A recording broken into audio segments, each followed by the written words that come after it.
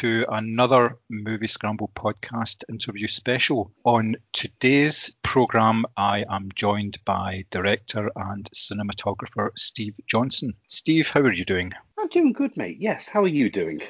I'm all right, yes. Lockdown's a funny thing, but I seem to be surviving. It comes and goes in waves, but A bit like lockdown. very much so, yes. I think my mood shifts with what tier I'm in in what particular day. So Absolutely. I think I'm in tier 7 today, I think. So. So today we are here to talk primarily about your feature film called Convergence, which is currently available on Amazon Prime. Now, this is a film from 2019. Obviously, you are the director and cinematographer, as well as, I'm sure, many other roles within the film. The film stars Jeremy Theobald, Nicolette McEwen, Lee Fanning, and Alfie Wellcoat. Could you start by giving us a little bit of background as in what the film is about? Okay, well, Convergence is basically the story of Martin, who is a successful writer who is struggling to come to terms with the death of his wife and young child in a car crash. And he meets the character of Lily, played by Nicolette, at a bereavement counselling meeting and starts to then question the circumstances around his wife's death in the car crash, whatever. So really the premise of the film is to really question, do we control our own lives, or is there like a higher being? So that was kind of the premise behind the film. Okay. One of the characters that you didn't mention, and I don't think it's really giving anything away here, is the strategist. Yes. The character played by Marcus McLeod now obviously said that it's questioning whether we are sort of we're not ruled by a higher being or destined by a higher being, but there's some sort of influence there. Could you tell us a wee bit why you included this character? Now, without that character there, it's still a very strong drama, but with this, it gives it an extra element. It gives it this sort of, it's not a supernatural element, but it's something more ethereal, if you like. It's not totally grounded in reality because of this character. So can you talk about that character a wee bit? Yeah, no, so the strategist is, I suppose the concept of that is, I mean, it comes down to that whole Mr. Fate and do we make our own decisions? And the story is told from, I suppose, his perspective to a degree. Plus, with the move, he tells the story through chess pieces, which I always thought was a very symbolic type of way. It's a very structured game, chess. So, and to a degree, I suppose life is almost structured as well. So, being able to take from nature, carve these chess pieces, and as the chess pieces move around the board, then this influences what the characters are doing throughout the story. So, yeah, some people have said, is it God? Is it not? Is it fate? I suppose the great thing is I don't need to, whatever the audience chooses to make that character. It was just a nice way to come away from the main characters and come away from the structural drama of the film and just give it something that I don't think has been done many times before in cinema. Mm-hmm. Yep, that's true. It's a nice touch because it changes the form of the drama. You can see that there's been an awful lot of thought put into the fact that you're wanting to expand it past, I wouldn't like to say straightforward, but that's kind of the sort of the genre, that it's a straightforward, almost searching for an answer piece, but it is grounded in reality. So I thought that was particularly good. It was very planned from the beginning, in terms of, I mean, the opening shot of him in the forest, whatever, and hearing the voices. So it sets up that there is that supernatural element to it, and then take it from wherever you want to go. But it was very planned. It wasn't I suppose, it was a way that got us out of maybe one or two sticky situations in the edit, which was, oh, these two shots don't go together. What can we do? Do you know what? We'll go to the B-roll footage of Marcus, and there's some great stuff in there, and we'll throw that in. And it just happened so it got us out of a couple of editing holes here and there. But it was a very, very planned character in there, and I think for a character that, and I'm not giving it really anything away, he doesn't actually speak Hmm. any time during the film. Yes.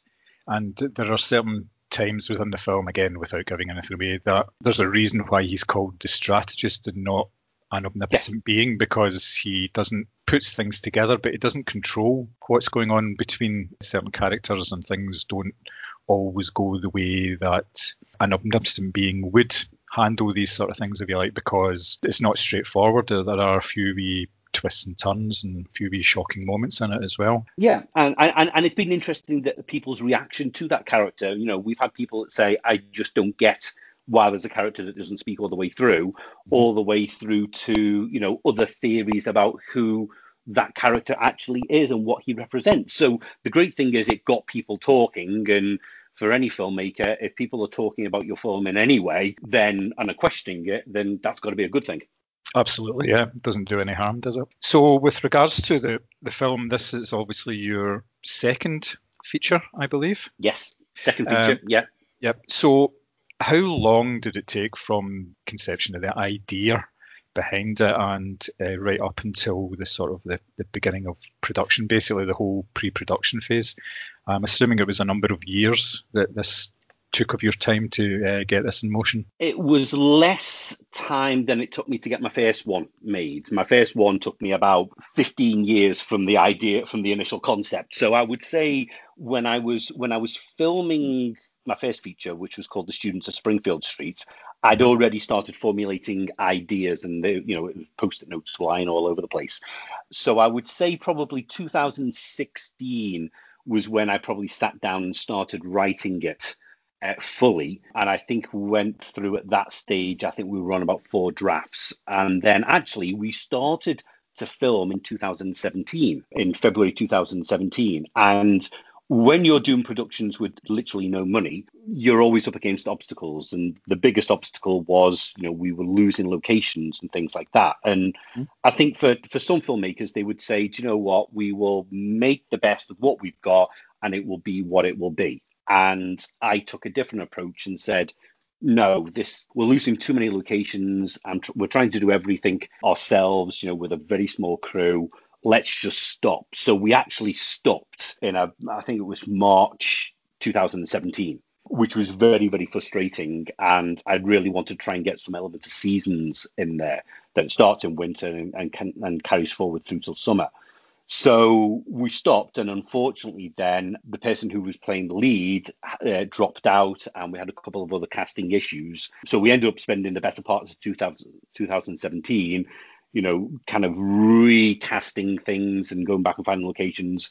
And we added in, I think, about another 12 versions of the script between then and when we actually did start shooting, which was February 2018. Okay. I Yeah. was going to ask, obviously, during the writing phase, a lot of writers have people in mind when Yeah. they're putting something together. Did you have people without, well, I know that obviously this is now set and everything, but did you have people in mind when you were putting this together in terms of the type of person that you wanted or particular people that you wanted? Absolutely. I mean, one of the advantages of being a cinematographer on other people's projects is you get to meet a lot of actors, and you get to see how they work and whether they suit into certain roles. So people like Nicolette, I'd worked with being a cinematographer on other projects. The same with Lee Fanning. So Alfie Wellcoat.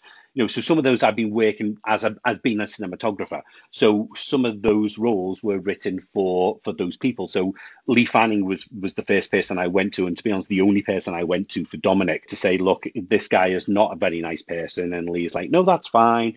And as bad as what Dominic is on screen, Lee Fanning is the nicest person you could ever meet. He literally took the character Dominic. And I remember he turned up when we were filming 2018. He turned up on set, and he had his hair the way that he had, with this Mohican type thing, whatever. And I was like, oh my God. And he looked at me and he was panicked. He was like, is it all right? I'm like, that is brilliant. And I would just never have thought of things like that. So people like Nicolette, it was written for Nicolette, it was written for Lee specifically. And then the casting, evolved. I mean, Jeremy was actually meant to be playing the character of Robert, who was the publisher. That's what Jeremy was originally going to be. And it was through a conversation on another project that Jeremy and Nicolette were working on that I was shooting that the suggestion was made, well, Jeremy would be quite interested in playing the role of Martin. So we had conversations, and despite Jeremy having done what Jeremy's done in the past, I still auditioned him with Nicolette, and we went through lines. And yeah, I eventually said, no, absolutely fine. This is a slightly different version of the character that I envisioned, but Jeremy came with, I think it was 7 pages of notes, 7 pages of notes on the script and the character and what have you. So which then informed the other 12 versions of the script. Okay, well, it makes sense. Was that Custodian, the film that was Custodian? Yes. Yeah. Which is actually listed just after Convergence on IMDb, but has it actually been released?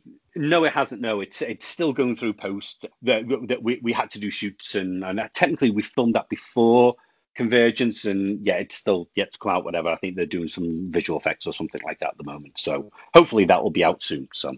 Okay. The main character, obviously, is, as you said, is the character of Martin. Now, he is a very buttoned down character, and he's obviously, I think he's pretty much in everything in the film. I think there's maybe a few scenes where he's not. So, obviously, his performance, Jeremy's performance, and the role itself, the way he tackled it, had to be sufficient that it held the audience for the runtime. So was that something that you worked with Jeremy, or was that just all off the page and from the notes that he gave you back? No, I think it was a little bit of everything. There was some stuff that was on the page, so he has his breakdown at the beginning, but when you get an actor who's worked on things, for the likes of Chris Nolan, he understands where you're trying to come from. And Jeremy came in with an approach of, this is how I feel I would be, and I was like, yes, that's how I would see that. So there was a dialogue before we started filming and during that informed that performance all the way. A lot of it was out of sync, so obviously we didn't shoot everything in chronological order. But I think by the time Jeremy got over the first few days and got into his footing, whatever, he was absolutely fine. And he pulled out some amazing performances, especially, I mean, it's not an easy watch. It is a very emotive film. There is a lot of emotion in there. And, as a director, you've got to say to your actors, how do you want to prepare, whether it's music or what have you, and give them that time to get into the headspace, because that's what gets that performance, and then give them as many takes as they feel they need to deliver that performance as well. You can see that's come across on the screen. So in terms of working with actors, obviously you've worked with actors for a long time in terms of being a cinematographer.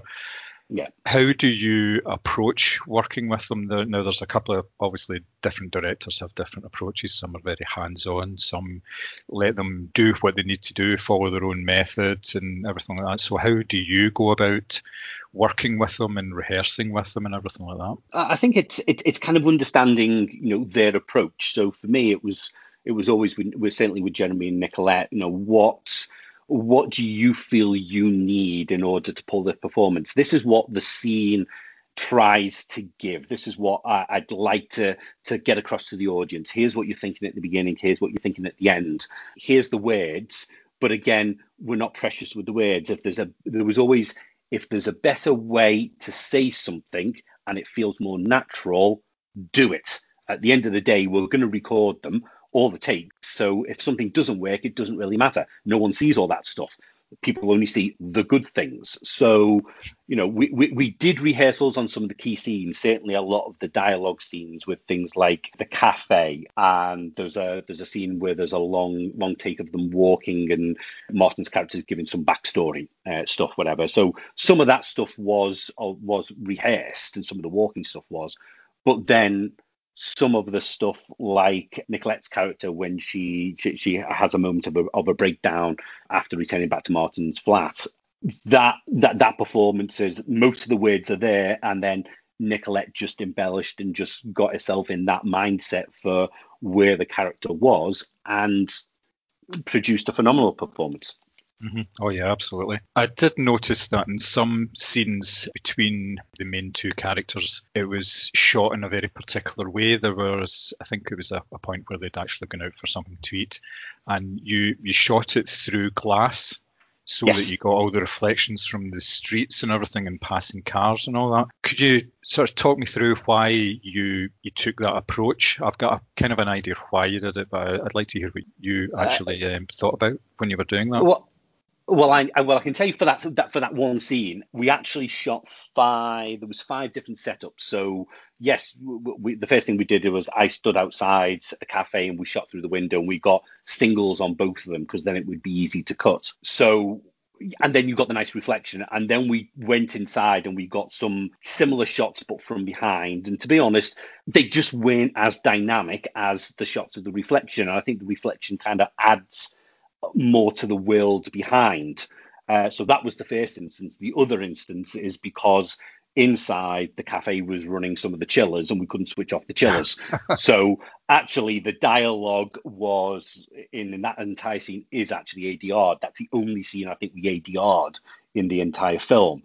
So actually, it was better to be outside and play with the ADR than trying to clean up the stuff from inside. Yeah, that kind of makes sense. Yeah, but the whole film was planned to be shot in a certain style in itself. So if you notice, everything with Martin and Lily throughout the film is all handheld. Yet when you get to the point of the strategist, everything is controlled and steady. And we used a tripod and a slider and things. Apart from one scene with the strategist, everything else is controlled. So again, there was that freneticness of adding energy to the entire story through the cinematography. Did the choice of colour palettes play a role in that as well? Because there seemed to be a difference between colours that were used during the strategist sequences and during the sequences with Martin and Lily. They seemed to be quite muted, a lot of the colours, when it was just those two, or was that just to reflect the change in seasons, like you mentioned earlier? Some of it was seasons, some of it was mood. We maybe pushed the contrast a little bit in the stuff with Martin and Lee because it is that there is tension there, in terms of the subject matter. So I can't say. I think the strategist stuff was a lot warmer, and again that just added to the calming feel with that. But when you're running around with a camera and grabbing shots and it literally is all handheld, I think that the coolness of some of those other shots kind of adds into that style, which I built up for the way that I was going to shoot the film. You mentioned earlier your first feature, Students of Springfield Street. Yeah. How did working on that prepare you for going ahead with moving forward to Convergence? I always say that the Students of Springfield Street was kind of my film school. It was really the first film that I'd shot. And there's no better way than throwing yourself into doing a 90-minute feature film like that. And I think I learned a lot. I was working with the cinematographer Tom Dobby on that one. We shot with two cameras on that. But I'd made my mistakes with that, whatever. But I mean, that again was a film that was based around performance. Probably because of the types of films that influenced me.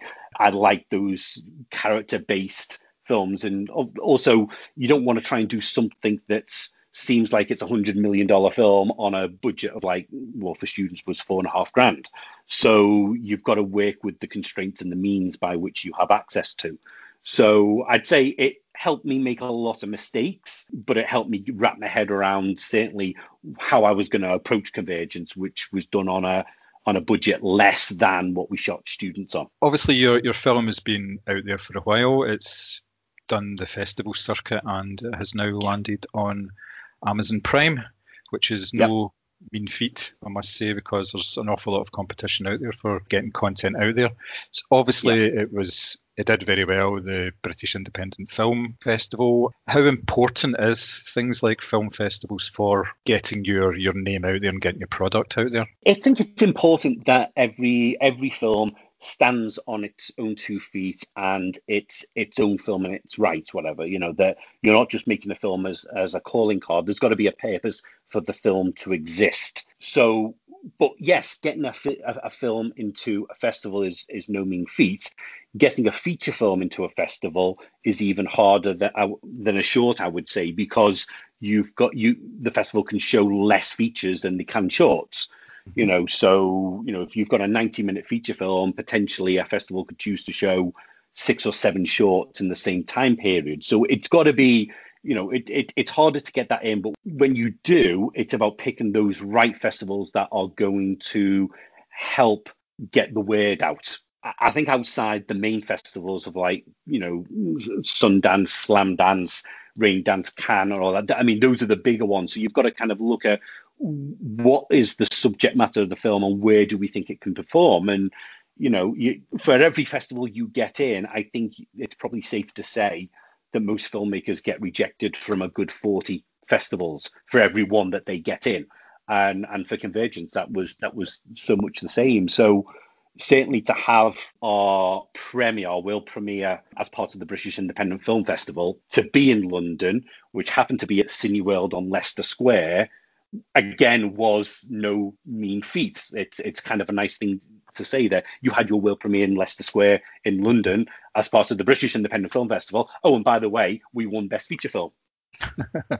Yeah, it's not bad. You should get that put in a T-shirt or something. Exactly, it's a lot to go on a T-shirt, but at the same time, Jeremy was nominated for Best Acting, Nicolette was nominated, Alfie was nominated, the cinematography was nominated, and again, that's been reflected on some of the other film festivals. The United States Film Festival, I think we won Best International Feature Film, and the Antakya International Film Festival in Turkey, which was the end of last year, we won the Special Jury Prize. And on the back of that, I've just been asked to be part of the international jury for that. So I've been watching, the international films from this year, which has been interesting. So I think it's important to get that out there. And I think you're always as good as your last film. And if getting more film festivals, winning things like that help, then that can only be a good thing. Cardiff was an interesting one towards the end of last year. That was kind of the big one that we all attended. Me and Jeremy went along to that.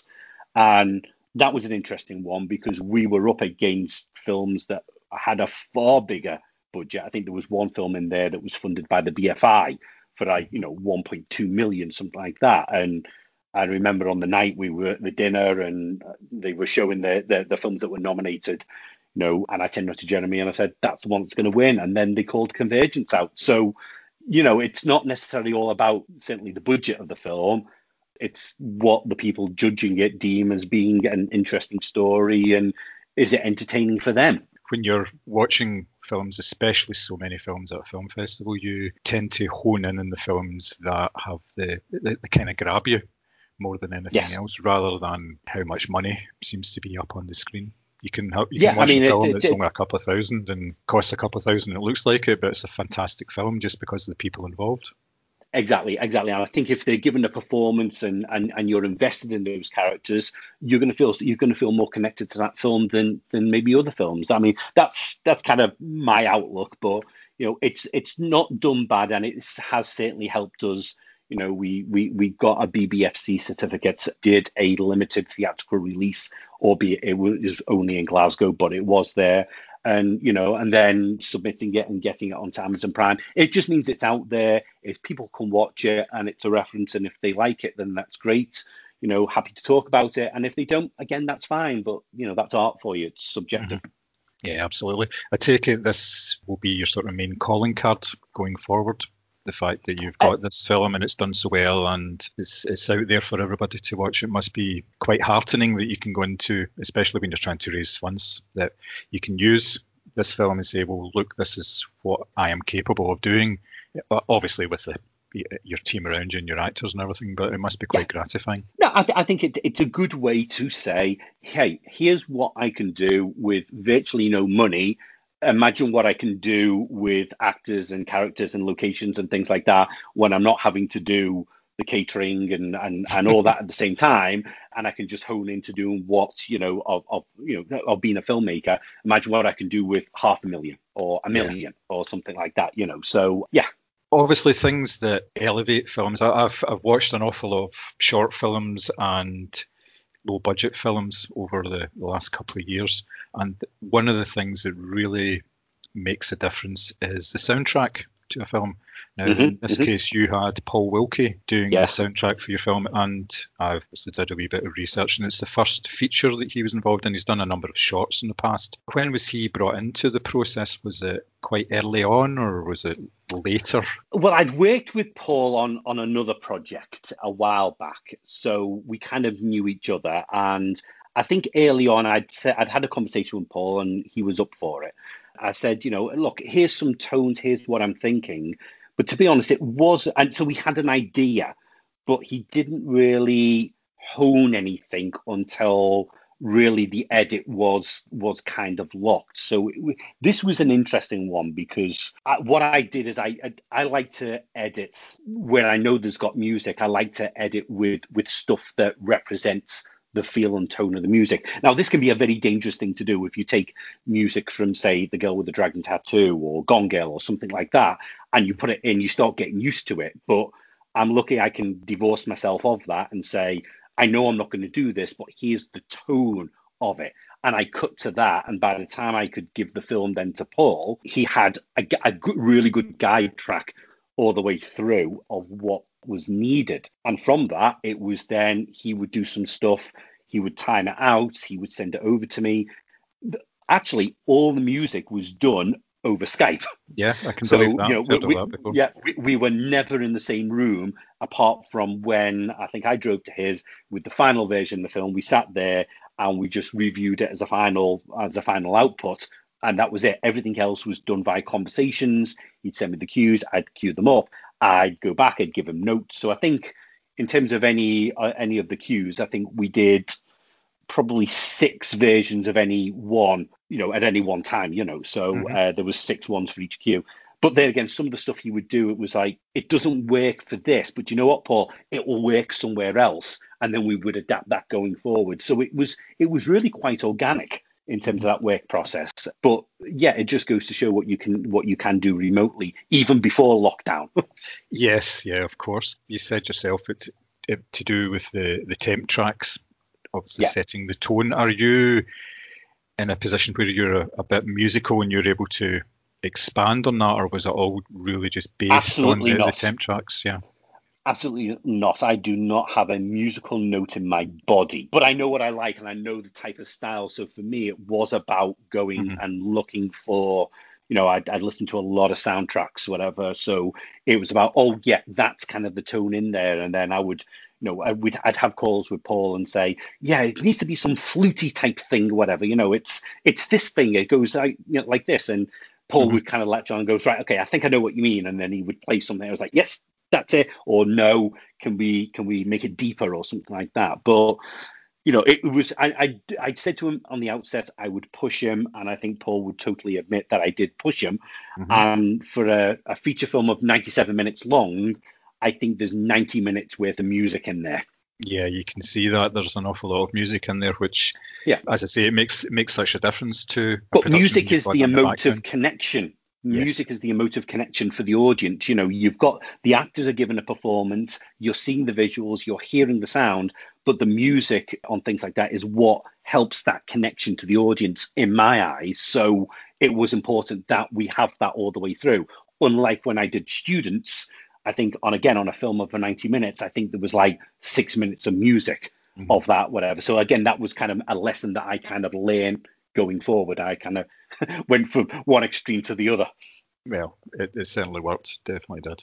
You have obviously got an extensive background as a cinematographer as well as a director, and you have worked quite closely with a number of Scottish directors and Scottish Yep, production teams, notably Chris Quick and yep. his production team. Obviously, you've been heavily involved in the 2 Autumn films. Just the one Autumn film. Oh, Autumn was it Never just the Dies. one? Right, okay, It was sorry, just the my one. Yes. apologies. No. It's yes. So is that obviously you developed a relationship with Chris dates back to I think Yep. it's 2014, uh, Yes. Yeah. round about then, yeah. So is that something that you enjoy doing as well as directing, or is it just it's just something that comes naturally because you're almost like sort of part of a collective, if you like. Well, look, I think the Scottish independent film community is small anyway, and we all know each other. And I think it's just, some people like working with some people like working with others, and that's great. Yes, Chris is great, and Chris has worked on a couple of my things, and I've helped him out, and I think, but that's just the independent Scottish mentality of filmmaking here. We're all here to help each other out. More recently, I've been working with Gary Hewitt on some of his projects and his shorts, and again, that's another relationship that has kind of grew. But I think working as a cinematographer with other directors also helps because they know I'm a director, so I'm always looking at it from multiple angles as well. Because my job as a cinematographer is to get the best images for them, but if you have a good relationship, you can suggest things and say, well, okay, yeah, that's great. Do you know what? We could do this, and maybe it's something that they hadn't thought of. And it's just that organic, collaborative, I suppose, outreach that we all have as being independent filmmakers. So yes, that's obviously very true. I spoke to Chris Quick and Andy McEwen with regards to Autumn Never Dies a couple of weeks ago, and they did mention that you had very big impact, especially on one scene where they were struggling with regards to being able to film a sex scene, and you came up with a very novel way of doing it, which they obviously Chris was quite open about. They were just ready to scrap the scene altogether before you pitched in with the idea. And like I say, it's all part of the collaborative process, so you must feel quite comfortable doing that. And I take it that's all just because you've built up relationships with these people. You have worked with them for a long time. You know your strengths, and they know their strengths and weaknesses as well. So it obviously helps everybody. Absolutely. I mean, that scene in Autumn Never Dies was, Chris was just like, no, look, we can't do it. I'm like, I tell you what, just give me 5 minutes. Let me just try something. And if it works, it works. If it doesn't, it doesn't. And we came up with doing this silhouette thing. And I've got to say, I don't know how we managed to get through that with the amount of laughing in there. And, Nicolette was a really good sport on doing that as well. But that was just it was so funny just watching the playback of that. Yeah. But and being able to have that, that camaraderie to start just to make suggestions. It's the same way that, when we did Convergence, some of those guys were making suggestions to me. And that's because all we want to do is make the end product the best that we can do. It's hard enough to make anything, let alone being able to get funding. So making anything is an achievement, but you want to make the best thing possible, whether that's acting, whether that's cinematography, whether it's music, whether it's sound. I will say I've worked with numerous sound people, and we always have an argument of which is more important, which has 51% more important. Is it picture or is it sounds? And the sound guys will say it's 51% sound, and the picture guys will say it's 51% picture, which can always make for an interesting discussion. But again, it's having people you can trust. So, for Convergence, it was working with Scott Walker, that I've worked with Scott numerous times before, that I didn't have to worry because he did virtually all the recording on set, and then he did all the post sound work. And all I needed to do was turn on to Scott and say, are you happy? And so long as I was happy with picture and performance and things like that, if Scott was happy with sound, you trust him. Absolutely. So obviously we are in a very sort of strange situation now with regards to film productions and the fact that very little is being made. Do you have plans afoot? How have you been spending your lockdown in terms of, have you been writing stuff, or what have you been doing? I've been frustrated, as I think a lot of us have. Yeah, I think it was nice at the beginning, I think, because it was unique, and I think the more that it went on, it was just you just had to find a new routine. I mean, when we first went into lockdown, I was doing homeschooling with my kids anyway, so that was kind of what I was focusing on. And we were watching films. We would have movie nights and things like that. So my daughter was starting to get into the Marvel films, so we ended up doing a marathon Marvel event of watching them in chronological order, which was fun. But out with that, I wanted to do some short films this year, and unfortunately, they were all knocked on the head, and we decided it wasn't the right time to do it because of the way I wanted to shoot certain things, social distancing wouldn't be possible with some scenes. And I don't think it's fair to put actors in that situation unless, unless it's a bigger production, things like that. So, yeah, basically this year got slated totally off. A lot of the stuff I was due to shoot as a cinematographer got moved through to next year as well. So, yeah, bit of writing, bit of reading, bit of research. I've been staying on top of technology and looking at new ways to work from a production standpoint as well, certainly with lockdown. So yeah, nothing for this year. Hopefully next year will be a better year. Let's put it that way. Okay, just a quick final question then. In terms of your background and your inspirations, who were the people who inspired you to move into cinematography and direction over the years? It obviously could be anybody at all.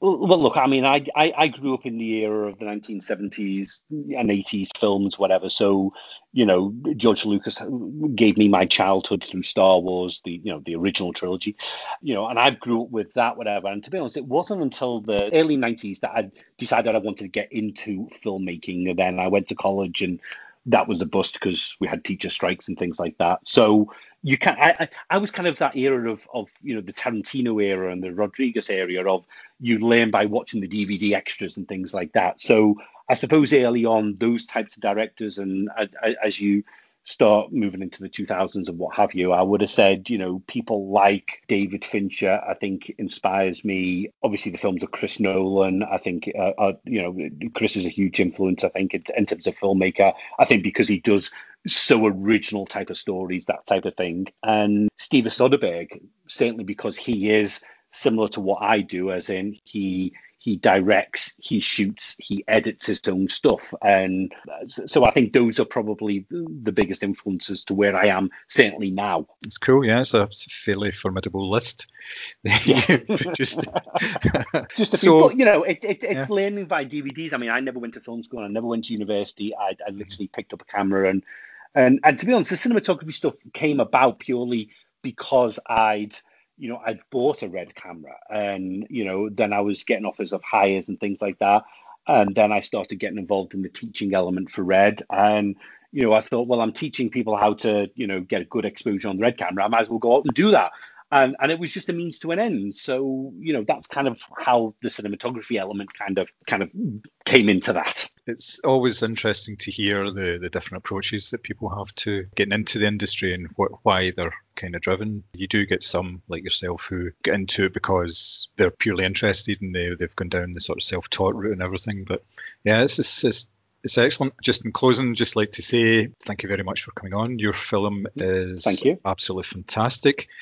I would urge anyone to go and see it. It is, once again, Convergence. It is available on Amazon Prime. And if you've got nice things to say about it, then obviously leave reviews for it on IMDb and Amazon. And obviously, Steve, people can get in touch with you through your website and stuff and let you know what they think about it. I take it you've had a number of people doing that anyway. Oh yeah, no, I've had a fair amount of, you get the odd emails of, oh, how did you do this and what have you, and I think some of it actually, in all fairness, comes via the Jeremy route, because obviously Jeremy had worked on a little low budget film with, I'd say, Chris Nolan very early on, and so there's been certain similarities in terms of the approach and the budget and things like that, but Chris filmed on film, we did on digital, each have their pros and cons, so, but it's always nice when people email you to say, oh, by the way, I love the film, whatever, and I love this aspect. And there's always something different. So it's always great to hear. Nice. So that's really good to hear that you're getting positive feedback and not just hate mail that everybody else seems to be getting at the moment, because people have got too much time. No, well, not yet, whatever. Either that or the hate mail goes to my spam. So. Oh, well, that's good. It's always a good thing. So once again, thank you very much for your time today. Really appreciate you coming on the podcast, and all the best with your future endeavours. Thank you very much. Thanks a lot. All right. Cheers.